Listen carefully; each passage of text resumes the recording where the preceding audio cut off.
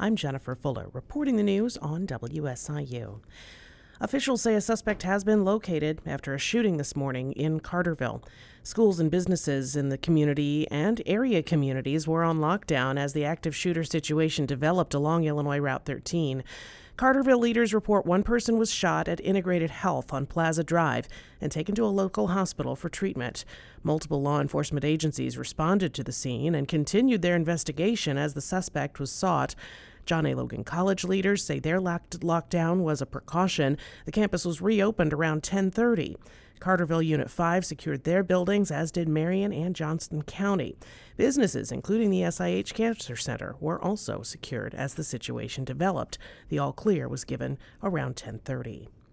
Federal funding in the FY23 Appropriations Act includes $600,000 in technology upgrades for the Carbondale Police Department.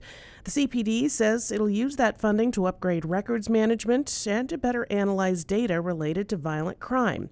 In a release, Police Chief Stan Reno says a new records management system will improve transparency, create efficiencies, enhance investigative capabilities, and streamline everyday work demands for police officers. And the University of Illinois says it'll no longer require COVID-19 vaccines for students and employees. It also means those who are unvaccinated no longer have to test regularly for the coronavirus. I'm Jennifer Fuller.